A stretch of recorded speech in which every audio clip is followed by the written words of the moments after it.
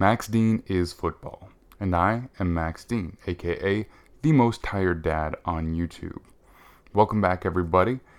You can find me on Twitter at @themaxdean, and today I have what was promised. I am going to start the deep dive series with the Pittsburgh Steelers.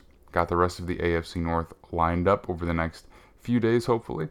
And essentially what I'm going to do is I'm going to look at three aspects of the team. I'm going to look at their draft tendencies and history. I'm going to look at their salary cap as it stands, and then I'm going to look at the layout of the roster for 2022 and kind of what they might be projected to look like. So if you're a Steelers fan, welcome. I haven't really done a lot of Steelers-focused stuff before, I think. Done a Ben Roethlisberger contract thing here or there. But the idea is that if you're finding me on YouTube, you're going to be able to find the draft, cap, and roster in three separate videos, probably around 15 minutes each. And if you want to listen to it in the podcast format without any of the graphics and stuff, then you'll probably get it all in one approximately 45-minute chunk. So this is the first one I'm doing. The Bengals will be next. And if you like it, please like the video, subscribe, you can comment below, and that helps out a lot. I put a lot of time into crunching all the numbers and everything. And another thing that helps is tweet out the video or share it in any fan message boards that you're a part of, because if you get the word out to the other fans, then it really does help me out. Okay, so without further ado, let's jump into it. Again, we're talking about the Pittsburgh Steelers, and you are going to get three key parts of what is going on within the Steelers organization right now. So, the Steelers organization is a pretty successful one long-term. They have a lot of continuity for the most part within the organization. Obviously, the quarterback situation has changed for the first time in a very long time. But overall, they've been headed up by Kevin Colbert for about 23 years now. So he started in 2000 as the director of football operations, the highest ranking football executive outside of the Rooney family, I believe, for about 10 years. Then he was given the official GM title, which he's had ever since, along with picking up vice president along the way. He was a Blesto guy, so that's a scouting organization. I'm sure a lot of Steelers fans know that, but for those of you who might not be Steelers fans, that is a scouting organization that was originally started by a number of different teams in the NFL. And so he's a pretty old school guy when it comes to the scouting and team building process. And you're going to see that a little bit in some of the stuff I'm going to talk about. They've done a pretty good job of changing with the times. I'm curious to see what the new iteration of the Steelers is going to look like. So it was put out there that he was going to retire after this draft cycle. Actually, I believe initially it was put out that he was going to retire after the season, but they went through the draft cycle with him. And it makes a lot of sense because I think they always knew that they wanted to get a quarterback this coming draft. So having that experienced guy kind of run the draft room and get that taken care of before they move on to the next leadership, it made a ton of sense. The head coach, Mike Tomlin, been there since 2007. He spent, aside from 1 year as a defensive coordinator of the Vikings, the majority of his elsewhere NFL career on the defensive staff for the Buccaneers back when Gruden was there. So, excellent head coach.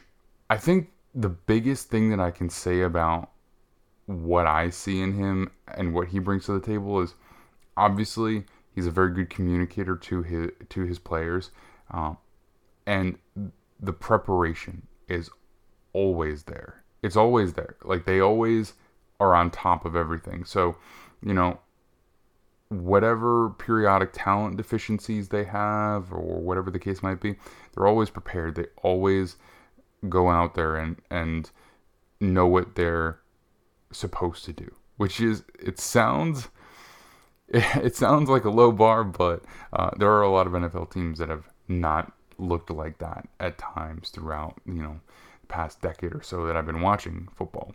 So let's move along here. So running through the draft classes of the past about 12 years. So I'm going to do this the same for all of the teams.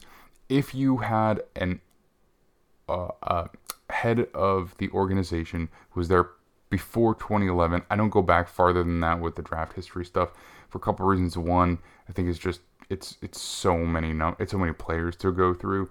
And it's a little before my time, kind of, but also a big part of it is a lot of tactics changed with player acquisition with the change of the CBA that was signed in 2011. So I like to use that as kind of a stepping off point into the modern era of football. So you go back, you look through. This is the first 4 drafts that they had since 2011, and you see a lot of excellent players, guys that have contributed for a long time, whether it was with the Steelers, whether it was at a very high level or just a decent level, and among other teams. I mean, obviously Cameron Hayward has been a staple. So that being your first pick that we're even looking at here, that, that's a home run of a pick, and he's still playing very well at this point. A little older, obviously, now, but,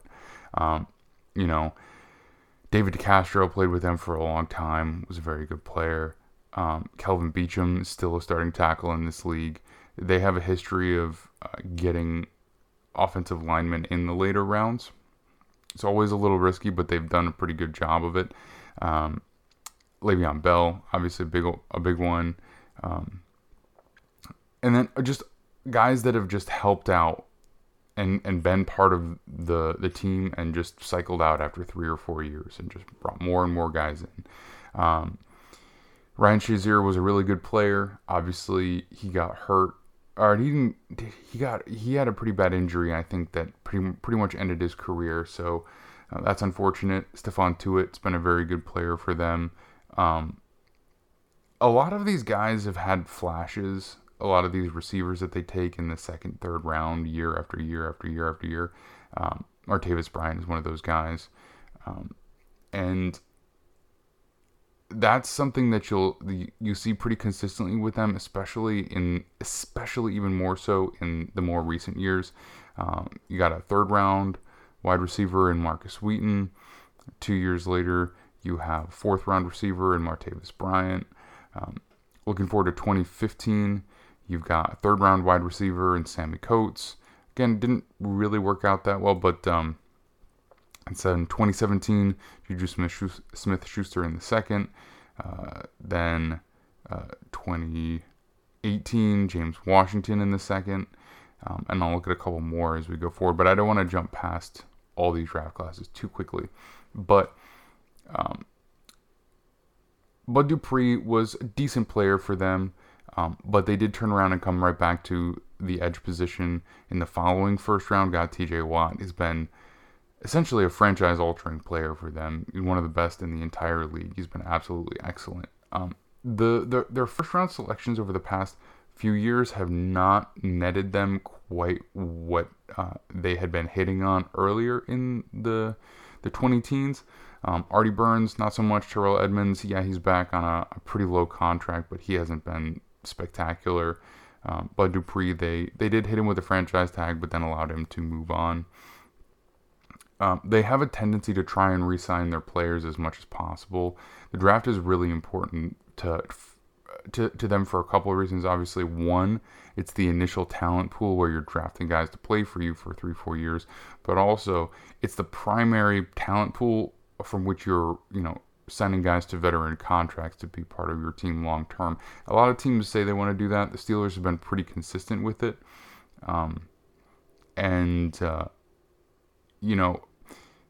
you have to draft well for that to really be effective, obviously. but they've drafted well, developed well, and consistently gone back to those players for those second contracts or even third contracts in some cases. So Artie Burns, like I said, not the best, but then a couple of picks later, they got Javon Hargrave, or a couple of rounds later, I should say. He's been a really good player for them. You just see these draft classes littered with guys who have played in the league for a good number of years. Jesse James, Anthony Chickillo played for them for a while. Cam Sutton, corner, still on their roster at this point. Juju Smith-Schuster is now with the Chiefs. James Conner, now with the Cardinals. Just rosters, draft classes full of guys who have played. And I think that some of the top end of their roster is not quite as strong just because they hadn't hit on all those first round players. But they've got these guys that have cycled through. James Washington was relatively productive. Mason Rudolph still on the roster. I think Marcus Allen is still on the roster. Mason Rudolph, or maybe I just said him, Chukwuma Okorafor, they just signed him to a multi-year contract to play right tackle for the next year or two, or we'll see how long it lasts. But not a top end of the market contract, but obviously he earned around $9 million per year, which is nothing to shake a stick at. You look forward to 2019. Again, not the greatest in the first round. Obviously, he's still with them. He hasn't been an absolute bust, but considering they traded up 10 picks to take him, not really what you were hoping for. Deontay Johnson has been a really good player for them, especially last year. So 2019 is the first class that guys will still be on their rookie contract unless they've signed extensions. So Devin Bush is still there on a rookie deal. Deontay Johnson, Justin Lane, Benny Snell. I think Isaiah Bugg's still there. Ulysses Gilbert's still there. You'll see that their roster is pretty much loaded up with players that were from these last four draft classes. Najee Harris has been really good for them. Pat Freiermuth is developing well. Kendrick Green, not as much. I think he played center for them last year, and he did struggle a bit, so they signed a player to take over for that spot. Dan Moore Jr. is their starting left tackle, fourth-round guy from a couple of years ago. I guess he was actually he would have been a rookie last year. And I'll talk about their offensive line a little bit later, but considering your starting left tackle is a fourth round pick, that playing on a rookie deal, that's value in one sense, but also I'm not sure that's really the ideal, to be perfectly honest. We'll see how it works for them. I think they have a plan for what they're going to try and accomplish on offense and play complementary football, but we'll see how it is, because all it takes is one or two things to go wrong, and it's questionable to me personally. But again, you're going to see more of the wide receiver in the second and third round pattern. Deontay Johnson in third in 2019. You've got Chase Claypool in the second in 2020. Then George Pickens just this past year in the second. They also drafted Calvin Austin the third in the fourth. So they really do like to hit those receiving skill positions pretty consistently. And they don't love to pay those guys second contracts. Obviously, Antonio Brown, a different kind of player, just one of the best in the league. And, along with all his other stuff, he absolutely dominated for years. And so that would have been just before these draft classes that I put up there. But he's really the only receiver that they drafted in this past 10, 11, 12 years that has gotten a contract like that. So they just cycle these guys through and are generally pretty productive. And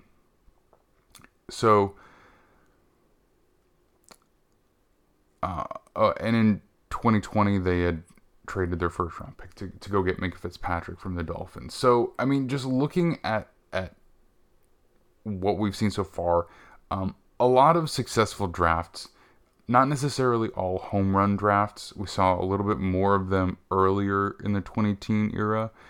Now, just a lot of players just coming in and being able to be successful NFL players, if not stars.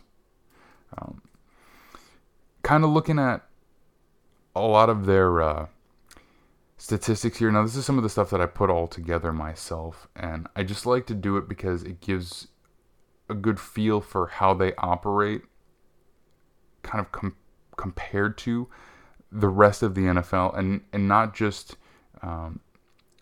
in a way where we're just saying, oh yeah, the Steelers always take this kind of player here, they always take this kind of player here. That they care about this. This is actually like data that will tell us really what it is that they're trying to do and what they value and what they care about. So real quick, what these are compared to, what these tendencies and statistics are compared to, are all of the other organizations who have at least 3 years with the same leadership. So any franchise that's had at least 3 years under the same current general manager, they're factored in, and there's 22 of them here. So if they're 20th, for example, in the percentage of their first round picks used on premium positions, that means that they are third to last. There's only a 21st and a 22nd. I have a separate set of data for teams that have 2 or less. The only reason for that is just that I don't really like to compare those teams that are so early in the rebuild to teams that have had a little bit more continuity.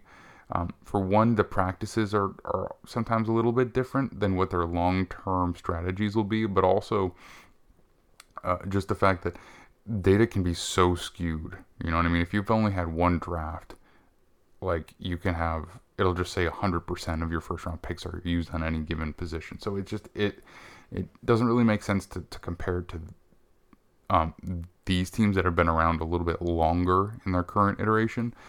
So what I have here are 4 different kind of chunks of data.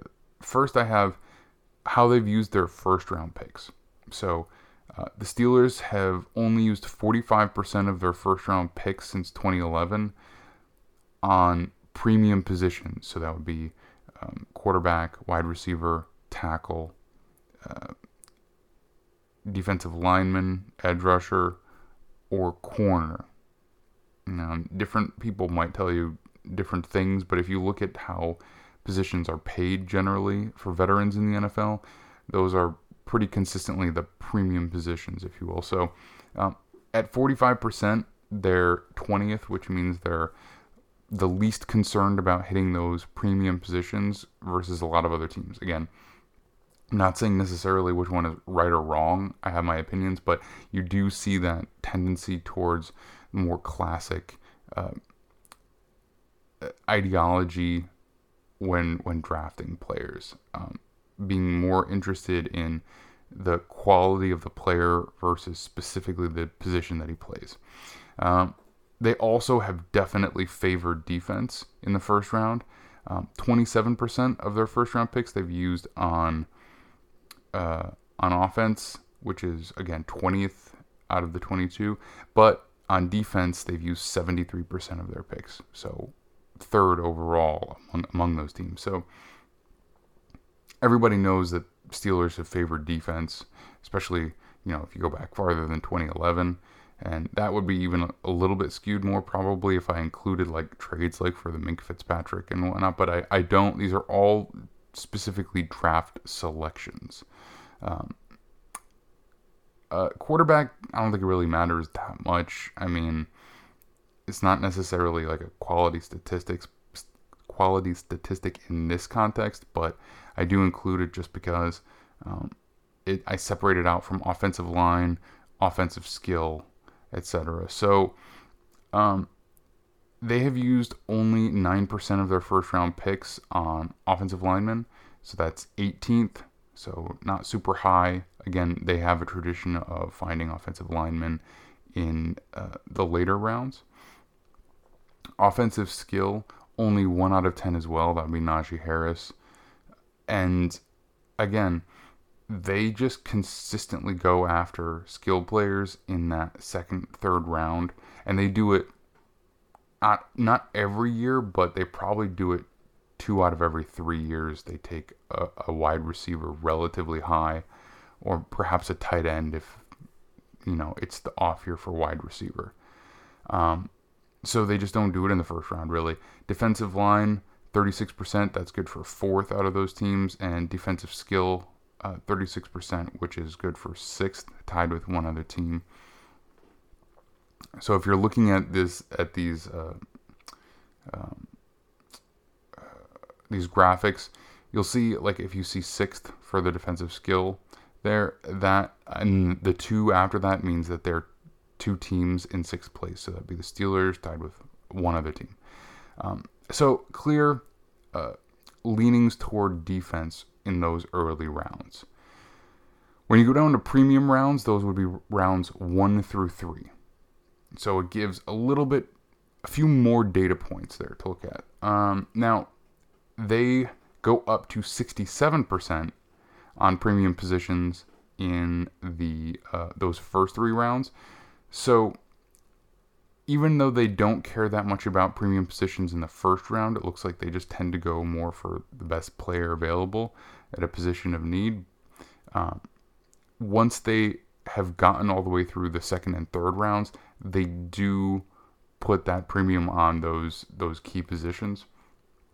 So I think, probably part of that is the fact that they keep going back to that wide receiver position, but 67% makes them the 4th team ranked, or I should say, that makes them the team that addresses premium positions the 4th highest percent of the time, tied with 3 other teams. Offense goes up a little bit too, after prioritizing defense in the first round. They come back with with offense pretty consistently. They are in 8th, tied with one other team. Defense drops down to 13th, tied with one other team. Offensive line, they still don't really hit that much. Only 14th, tied for 4 other teams. That puts them kind of in the 3rd quartile approximately of those 20 teams, so not super high there either.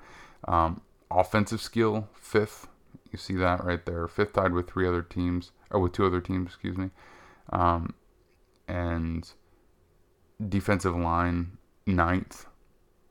So they're relatively evenly spaced out, with a clear predication towards those offensive skill positions. If you look at the entire draft as a whole, they spend 58% of their picks on premium positions. That's good for 6th, tied with 3 other teams. They tend towards defense overall at 52%, which makes them 5th, tied with one other team. So pretty high there. Up to this point, their tendency has been defense in the first round, offense in those other premium rounds, and then back to defense for the rest of the draft. A lot of times you'll see teams who use more defensive players as their special teamers. They'll have more defense throughout the entire draft, and some teams will have more offense for their special teamers, so they'll have more offense throughout the entire draft. I don't think it's an absolute rule, but I think it's a tendency that you see. Anything else that stands out? Defensive skill, 6th out of those teams at 35%. You see, those defensive skill players are probably the ones who are primarily playing special teams as well. So that's kind of what stands out as their overall trends. Offensive line, they are 21st and tied with one other team, which means they're tied for dead last in overall percentage of picks spent on the offensive line. I find that pretty interesting, considering that they've had a good offensive line for the majority of this past 10 years. So they've hit on picks consistently, and they've been pretty effective. So obviously, when you have a player like Ben Roethlisberger, who was kind of in his prime for a good chunk of that, it makes it easier to play offensive line. Not necessarily because it makes you better, because it's not like he's a guy who got the ball out that quickly for the majority of his career, but he was a guy who could make you right in the sense that, if a rusher got through, he could move, he could shake them off, he could extend the play. Now, I know that they have kind of that in mind with Kenny Pickett, but I'm not sure how quickly that will necessarily translate, because he doesn't have the same size and physical gifts that Ben Roethlisberger did. So the last thing that I'll talk about for them in the draft segment is their average number of picks per draft class. I like to compare this statistic with how other teams are kind of prioritizing picks. So they make 7.92 picks per draft, which is 13th in the NFL. So generally, you're given 7 picks. You might have a compensatory pick there. You might accumulate 1 or 2 picks along the way, however it might be. But they end up making just under 8 picks per draft, and that's 13th in the NFL. They make 0.92 first round picks per draft, so almost 1 first round pick per draft. Haven't really had 2 at all. 1 year they didn't have 1, so that's tied for 12th. Premium rounds, they spend 3 picks per draft, which is tied for 13th with 5 other teams. And in the late rounds, so picks 4 through 7, they make 4.92 picks per draft, which is 10th. So, you see that kind of old school mentality, not necessarily moving around the draft that much, not really accumulating picks, so not spending picks to move up most of the time, not necessarily trading down to accumulate picks most of the time. They do make some trades, throughout the season, but they're usually lesser trades, not big blockbuster types. So for the most part, they're pretty even, pretty middle of the road. I would say pretty vanilla as far as that goes. So I'm going to move on to the salary cap portion of the video, or of the breakdown next. So if you are watching on YouTube, you can go check that out right now, because I should be posting them all at the same time. Oh, and just one other little thing to tack on there. For 2023 going forward for their draft picks, they have 6 picks, a 1st, 2nd, 3rd, 4th, 6th, and 7th, all their own original picks. So, there might be some fluctuation along the way, but that's perfect kind of example of what I was just talking about. A tendency to be pretty vanilla as far as keeping their own picks, not moving up and down a ton in the draft. All of the contract numbers are from overthecap.com. I get pretty much all of my contract stuff from them all the time. They are awesome, so shout out to them. And follow me on Twitter at TheMaxDean. So if you like what I'm doing here, if you have any questions, and if you want me to do your team, make sure to get at me either on Twitter or in the comments. And if you're a Steelers fan, post my video on Twitter, post it in any fan forums, because I can do more stuff like this if you help me get out there, and I'm trying to do as much as I can. I put a lot into putting all of this together, so it might not be the flashiest, but I think you're going to get a lot of information here that you don't get other places. So let's jump right into it. Okay, so we're going to make my face disappear here for just a second so we can see this cap breakdown real quick. Now, first and foremost, I want to point out something. This is not a cap hit chart. This is an annual salary per year chart. And to me, this is kind of the cap is super important, but there are other ways that I will kind of look at how they're using the cap.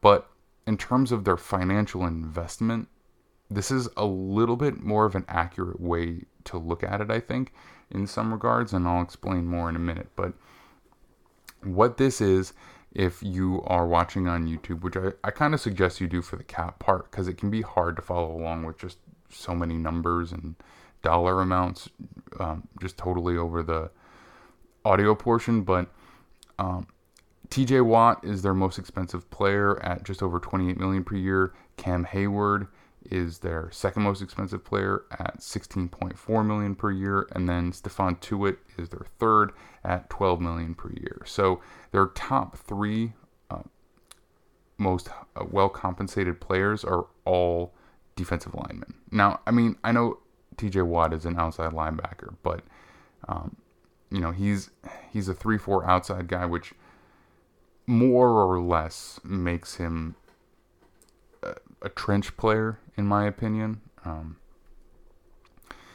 Minkah Fitzpatrick is their fourth most highly compensated player. At this point, I'm going to use any players who are on their fifth-year option as their average per year, because to me, it just kind of makes more sense to look at that number almost like a baby franchise tag, if you will. So I'm just going to use that number, which is what he's playing on right now, 10.6 approximately million. So then Chukwuma Okorafor, right tackle, making $9.75 million in the first year of his new contract. They brought James Daniels over from the Bears to play guard for them. Interior was a little bit of an issue last year. Miles Jack at $8 million, who they signed after the Jaguars cut him. Then Mitchell Trubisky at 7.4 and change.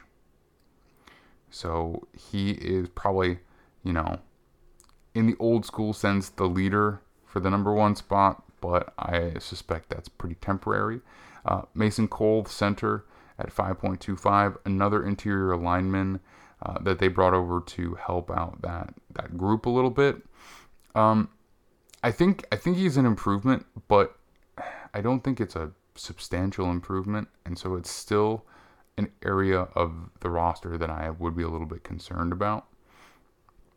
Then they've got Mason Rudolph at essentially $5 million, and then Devin Bush, for first round pick from 2019. He's still playing on his initial rookie deal, which brings him in around $4.7 million per year, more or less.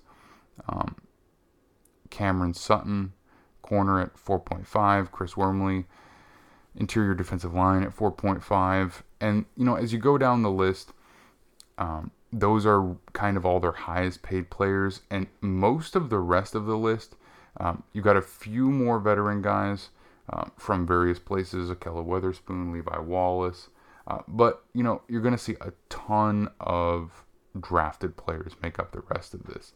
And the good teams have this chunk, from approximately halfway down their salary cap, or their average per year breakdown, that are almost all their own draft picks. And the bad teams have a bunch of guys who might be UDFAs, guys who might be, just Joe Schmo from some other roster who didn't make the team, guys that they picked up off of waivers. And not that any of those are bad individually, but if at least the majority of that second half of your roster isn't made up of your own draft picks, probably means that you're not drafting super well. And you can see here that the Steelers, for the most part, are. Most of these guys are guys that have been in that from those draft classes from 2019 through 2022.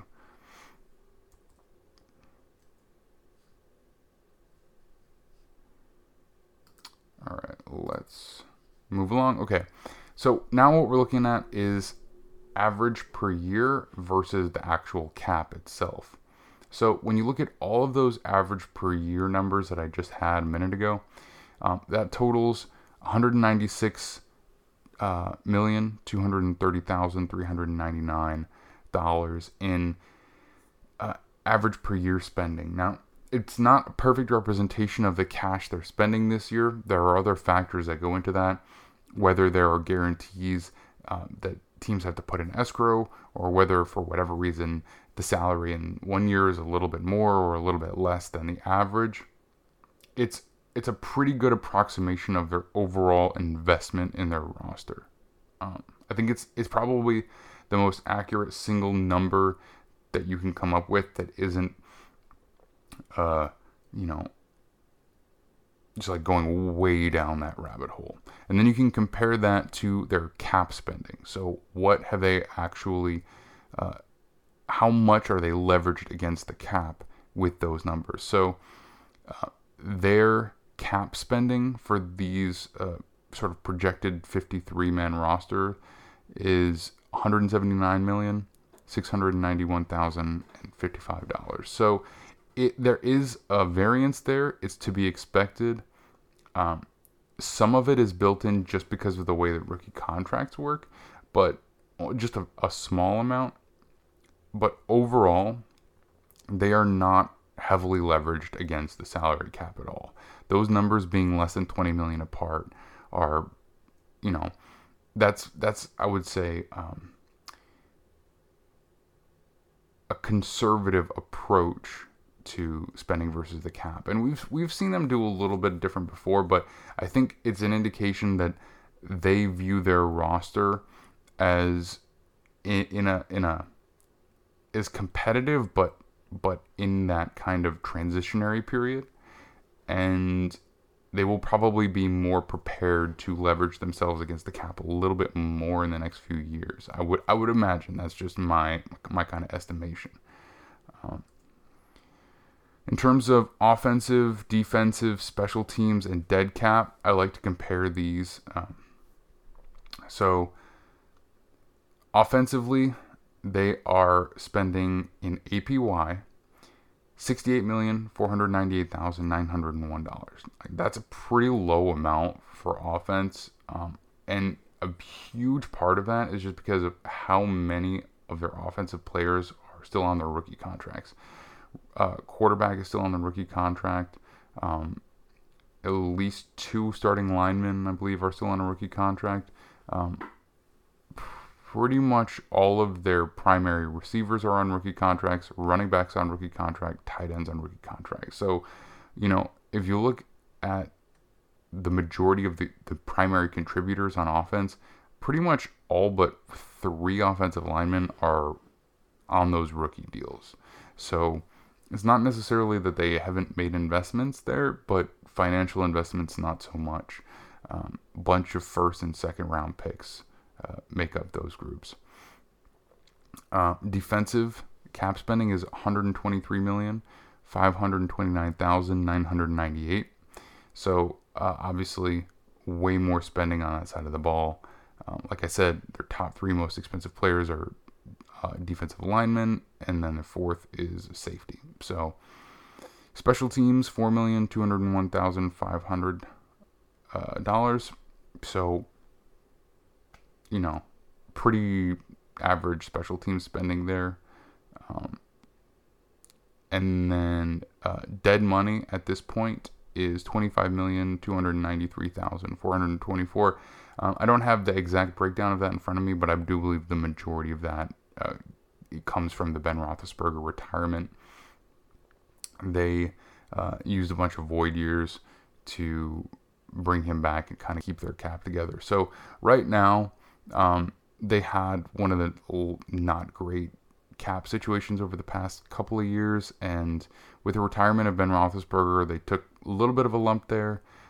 But right now, they're not heavily leveraged against it. They don't have a ton of space to make moves, but I think they do have flexibility kind of going into next year. So we'll see how things go with the rookie quarterback play, and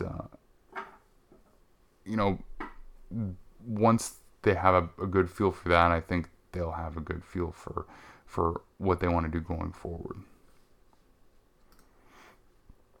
For the offensive breakdown,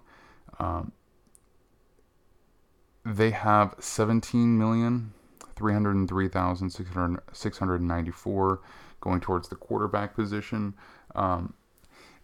That's not as low as you might expect for a team that has that rookie quarterback, but they have both Mason Rudolph and Mitchell Trubisky, both on contracts that are not like vet minimum. So, you know, when you combine that with a top 20 pick, you get about $17.3 million. In the scheme of the quarterback position, nothing crazy by any means, but not crazy low either. Offensive tackle.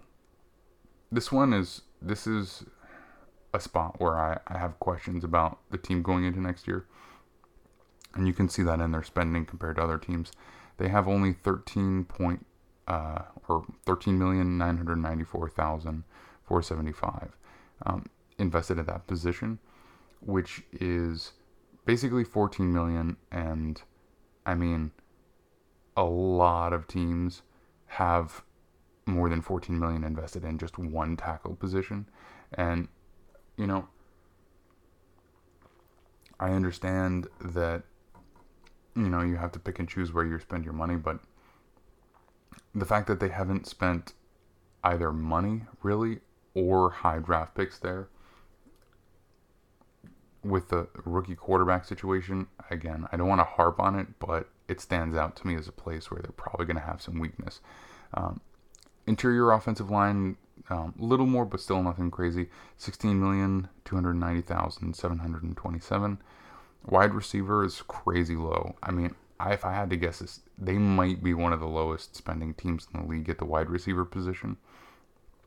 Only 8,446,263 for, you know, all the wide receivers that fall in that top 53 kind of projection.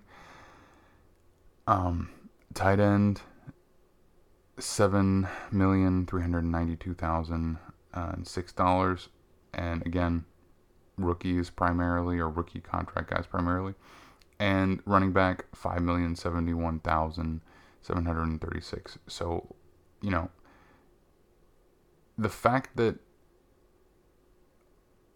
all three of their skill groups probably are total maybe about 15. So all three of their skill groups combined barely hit $20 million. Like, that's so cheap. Now, but again, what they trade off for in terms of spending, they do have talent, but it's young talent, you know. It does take wide receivers generally a couple of years to really properly develop. So Deontay Johnson's kind of there. Chase Claypool's kind of on his way there. And then you just, you know, you really have no idea how George Pickens is going to come in and be in. You know, obviously it's a value draft pick in terms of the kind of talent he has, but you just have no idea what a rookie wide receiver will contribute. On the defensive side of the ball, $51,913,941 on defense, on interior defensive line. $30,266,953 at the edge position. $22,290,809 at the linebacker position. So, you know, not too cheap there. And then $15,333,295 at the corner position. Now, that's the one other place on this team where I think, you know, I have some questions. And they have neither substantial draft picks nor financial investment really at that position right now. And then safety at $14,337,000 even. In terms of the salary tier breakdown, this is also something I like to look at to see kind of how top heavy or middle heavy a roster is, just from a visual sense. So they have no one at 40 plus million per year. They have no one at 30 to 39 million per year. They've got one player at 20 to 29 million per year. They've got three players at 10 to 19 million per year. They have five players at 5 to 9 million per year. They have 18 players at 2 to 4 million per year and 26 players at under 2 million per year. So, um, you know, the 5 at 5 to 9 and the 18 to from 2 to 4, that makes them a relatively middle heavy roster. And the fact that most of that 26 of the less than 2 million per year are all draft picks, it means that you can see, like, it's kind of funny when you look at it. It's like, I think it's kind of like when a person who who can like read sheet music can like kind of hear the music just looking at the sheet.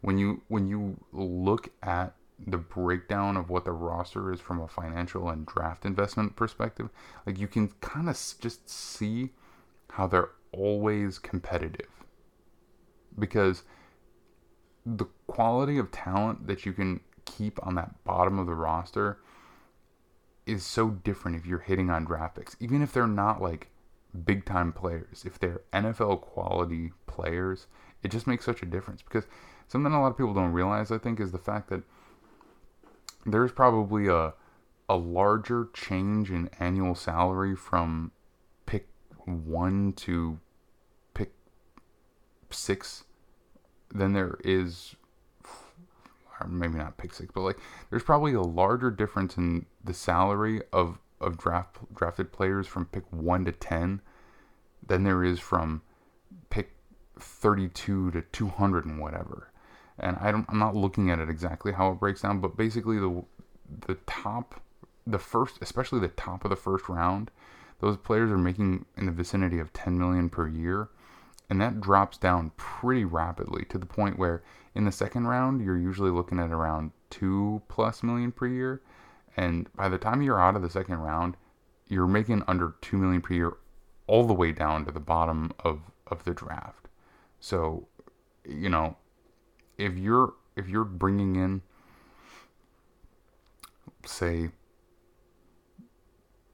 4 to 5 viable NFL players per year from rounds 3, 4, 5, 6, and 7, however you break it down, that's so many decent players that you were able to select instead of just take off the scrap heap to maintain that bottom of the roster. So it just makes sense why they've been so good for so long.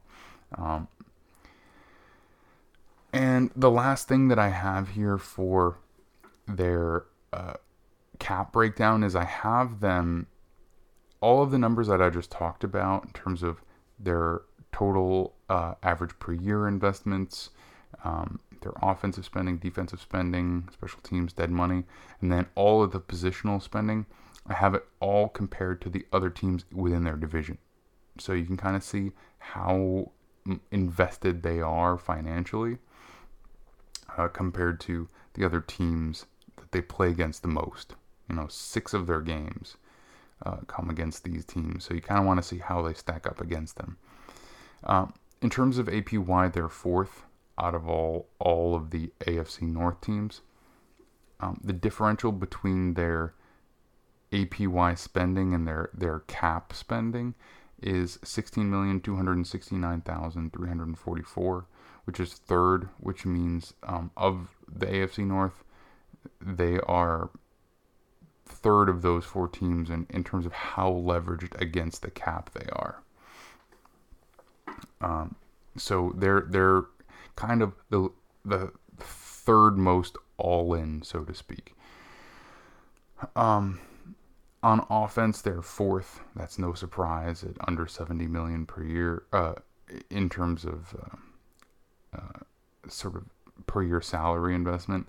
Defense, they're 1st. Again, no surprise at over 123 million in average per year. Special teams, kind of whatever, but they're third at 4.2 million. And dead money with that near $26 million hit, they are first. When you look at the positional breakdown, they are third at quarterback despite having a rookie. They are third at 17.3 million approximately. Tackle, they're fourth. Again, no surprise there. They have not spent there.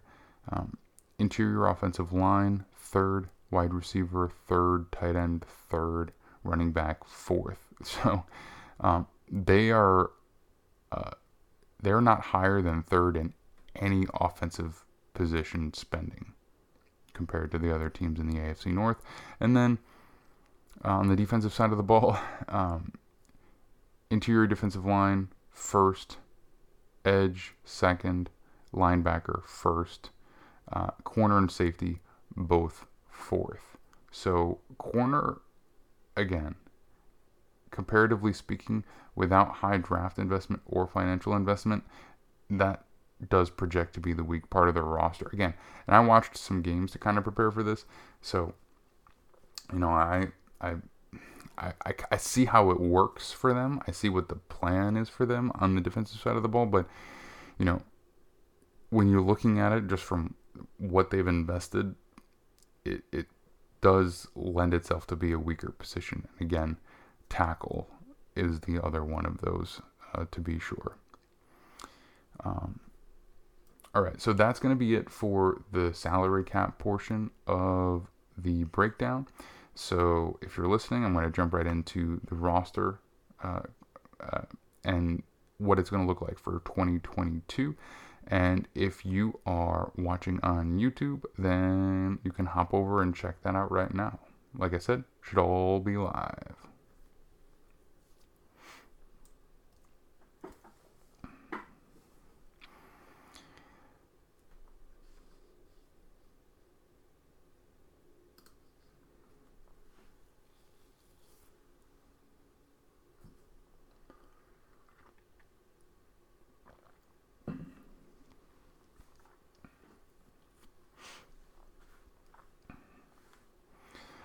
All right, so when we're looking at the offensive side of the ball, I've got everybody here who's currently either under contract or a 2022 draft pick that might not be signed yet officially.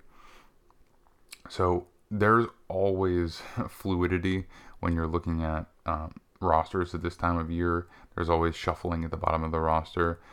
I think by the time that this goes out, this is still probably going to be up to date, but you never know. But just looking at what they've got here, they signed James Daniels and Mason Cole, who project to be the center and right guard of their line. They signed Chukwuma Okorafor to a multi-year deal to play right tackle, and he was the right tackle last year. It looks like Dan Moore Jr. and Kevin Dotson should be in line to play left tackle and left guard, or to return as those starters for them this coming year. So, just starting at the offensive line, when I watched some games to prepare for this, and I didn't go crazy with them. I watched 3 games. I watched one versus each divisional opponent, and I always because I just can't watch everything, can't look at every game of theirs, and it's just to refresh myself, because obviously I watched some last year too, but the offensive line was not stellar, and so I understand all the limitations that were there with Ben Roethlisberger. He could not consistently throw the deep ball. I mean, I would go to the point and say he consistently could not throw the deep ball. He had a pretty one here and there, but for the most part, he couldn't do it. He just didn't have the accuracy anymore. He just didn't have the strength deep. And they were trying to get the ball out very, very quickly. And anytime he wasn't, the offensive line was pretty leaky. I think, there's a reason that center and right guard are the positions that are being replaced, because I do think that those were the weakest of those But something else that I noticed is that it wasn't just being leaky; it was penalties. Like it, I watched. I only watched 3 games, but it was um, a consistent feature, if you will, of those 3 games was the Steelers' offensive line penalties. And, I can't say for sure if that was ultra consistent throughout the year, but the fact that I saw it in 3 different games consistently from 3 different kind of chunks of the year lead me to believe that might not go away. And their center was definitely the biggest violator from what I saw, but I saw some penalties from Chukwuma Okorafor, from Kevin Dotson. I think even Dan Moore had one at one point, and if I caught one of his from that he had all year, fine. But I just think from a talent perspective, they're a little bit out talented right now, and the fact that Okorafor got $9 million, it really says all you need to know, because maybe he just didn't have a better offer out there, but ultimately the right tackle market has gone up for high quality tackles to on the verge of 20 million per year. So the fact that he's only getting half of that suggests that he's probably not a long-term right tackle answer. Even though they gave him a multi-year deal, it just doesn't seem like, or if he is, like, he's got to be one of the worst players on your team and on your offensive line. And right now it just doesn't look like that to me. I just worry about that. And from an offensive perspective, I know what their plan is. They're going to run play action. They're going to run the ball, and they're going to rely on Najee Harris as a as a very, very talented player to help with the run game. And they're going to get the ball out quickly and get their playmakers at the wide receiver position to make plays as well. And they're going to play stout defense. So I get that. I get the logic behind that. But I think in any game where you fall behind, more than 3 points or so for any length of time, this is not an offense that's going to be probably particularly good at making that up right now. And maybe that will develop a little bit as the year goes on. But early in the year, I'm not super confident in what this offense is going to put out on the field. And again, it's not just talent, really, because there's plenty there, but it's more about the sum of the parts right now. From a skill position perspective, they've got Deontay Johnson, Chase Claypool, George Pickens, and Calvin Austin III, all draft picks by them. Deontay Johnson, he had a really nice year last year. I think he's a very good player. They clearly miss him when he's not out there. That much is obvious. Chase Claypool's a guy that, he is incredibly talented. I mean, if you're looking at pure physical ability, he's got to be like one of those top 5 guys in the league as far as that goes.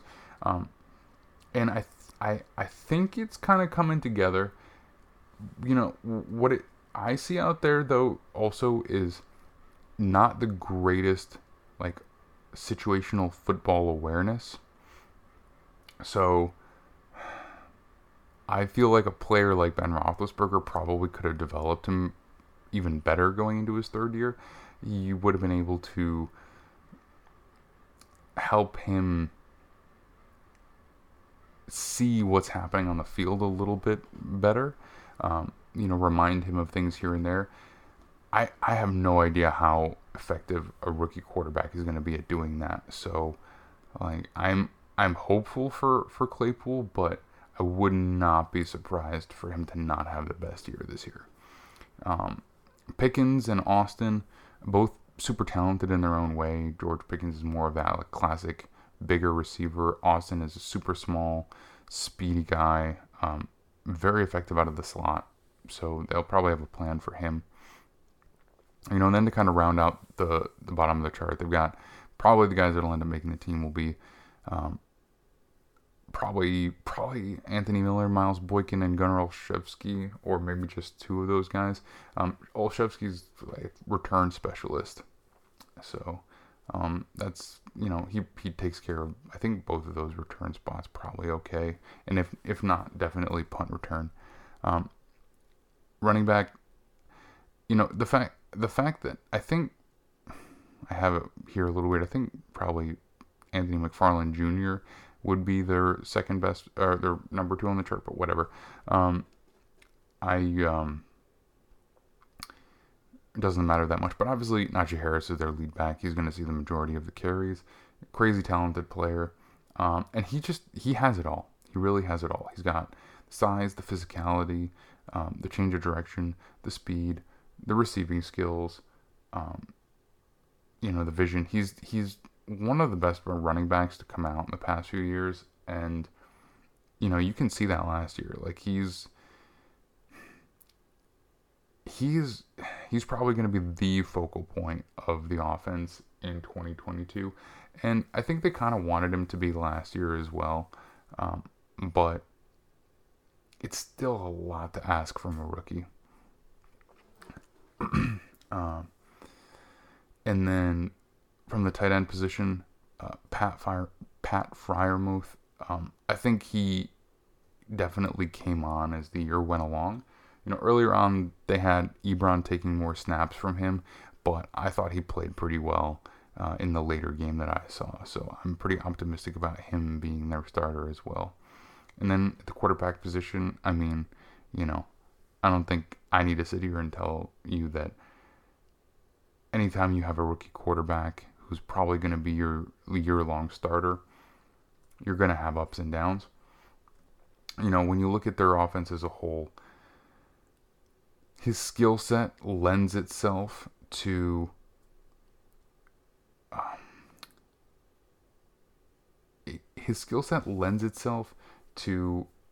the play action game, because he's not like a crazy off platform thrower, but he's mobile. He's got good mobility, and he can throw on the move.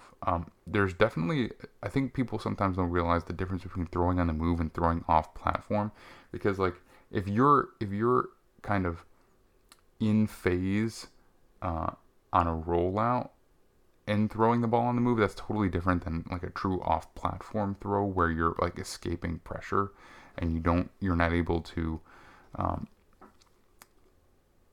kind of use your trained mechanics for that. So I'm not sure, he's not really an off platform guy, but he's definitely a mobile thrower. So he's going to work well with the play action, and he can extend plays. He did it in college. I'm not sure how much he's going to be able to do it in college. I mean, in the pros, and I think not down the field so much. He'll be able to extend the play and hit a guy like that. Is coming off of a flat route, right? So if he has to roll, if he has to escape right, and a guy who ran a flat route breaks inward on like sort of like a pseudo slant as the secondary move, like he's gonna be able to hit that kind of stuff on the move, maybe off platform, but I don't think down the field. So it's gonna need to be a primarily in structure offense, I think. But I can see how it can be at least effective enough to win. And like I said, in the beginning, Mike Tomlin always has his teams prepared. And so, I think what you'll see the offense struggle with is just a straight up talent deficiency on the offensive line and some rookie mistakes from a quarterback. And ultimately, it's probably going to keep you out of serious contention this year. But it's the kind of thing where if you can keep a lot of these guys together, maybe address tackle in the first round next year, and then have that year of development from Pickett, probably going to get right back in contention real quick. So, and then let's take a look at the defensive side of the ball. So, the Steelers run a 3-4. Traditionally they have 3 down linemen, bigger guys. Cam Hayward is probably one of the best 3-4 linemen in the NFL. Even at this point, he's not like a crazy pass rusher, but he just does everything well. He pushes the pocket nicely on pass downs. Depending on who he's matched up against, he can demand a double team. He's excellent against the run. Just so reliable. And Stephon Tuitt and Tyson Alualu Alualu is definitely not a pass rusher. He's off the field on those third down moments. Tuitt, he's a good player. I don't think he's ever been really an elite pass rusher, but definitely a high quality player and does everything you need from that 3-4 D end spot. Now the real cream of this defense is TJ Watt, and it's not just that he won Defensive Player of the Year last year, which I think he did, but like the type of defense that they are able to run when he's out there versus when he's not out there, it's just completely different, because he's an animal. Whether it's blowing up run plays, whether it's getting after the quarterback on a consistent basis, forcing fumbles, like he just does everything, and he's just all over the place. And so they definitely have good players, but they are quite simply not an elite defense if he's not in the game. They're just a good defense. And I know that great players always are kind of the linchpin of any unit. But like I genuinely think the overarching success of this season essentially rides on TJ Watt being available for the majority of the year, if not pretty much every game. Because the corners are not spectacular. I think Minkah Fitzpatrick from the safety position, he makes up for a lot of things. He's probably their second best player. He's all over the place. Like, he's always around the ball. Super instinctive, really smart player. I think he's a great piece to have, but he can only be on really one kind of half of the field at a time. And the fact that, Cam Sutton is one corner, probably corner one, and Levi Wallace is their other. If you're going up against a team that has 2 good receivers, like, it's a kind of a tough spot, and they're really going to be relying on pass rush to benefit those guys. And you can funnel coverages as much as you want, but if you don't have an elite pass rusher like TJ Watt, it probably is not going to go well for you. So, the effectiveness is definitely feasible, but just, from what I watched last year and what I see this roster made up of, it's an overall successful season in the sense that, being in legitimate contention for that wild card spot, maybe even getting it, because I just don't see them as division winners this year. It's going to rely on the offense really playing within its structure, minimizing rookie mistakes, getting the ball in Najee Harris's hands, getting the ball out quickly to the wide receivers to make plays, and play action as the primary source of their downfield passing attack. I think, you know, if if they can manage that and not get too beat up at the line of scrimmage, and then on the defensive side of the ball, they have TJ Watt for pretty much all of their games, or at least most of them. I think, you know, they can be a fringe playoff team.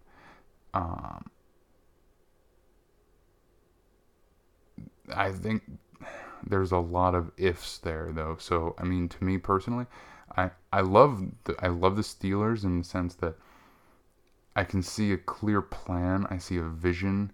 I understand what they're trying to do on a 2022 basis and a beyond basis, and it makes sense to me. And I'm definitely okay with not going all in on 2022, you know, without really knowing for sure what the quarterback situation is going to look like for you in the years going forward. But I just think, like, you know, if you're a Steelers fan, go for it. Like, cheer your team on. Be hyped about your team for this coming year. Like, go into every game expecting to win. I totally get that.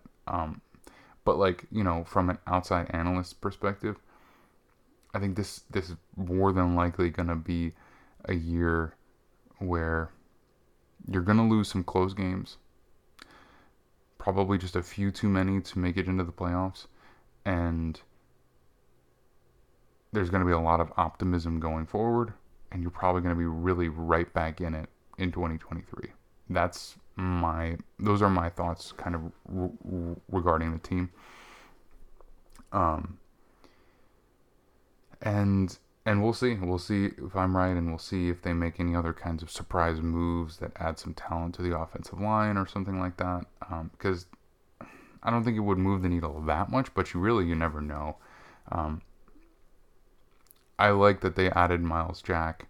I like everything that they have on defense, except really that corner group. And it's not terrible. It just relies so heavily on that elite pass rush, I think.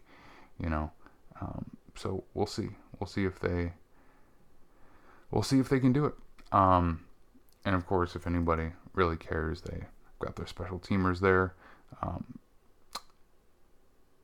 But that's really more just for being a completionist than I think anybody really wants to hear anything about that. So if you made it all the way through, let me know what you think. Let me know if you like the way that I've broken this down for you.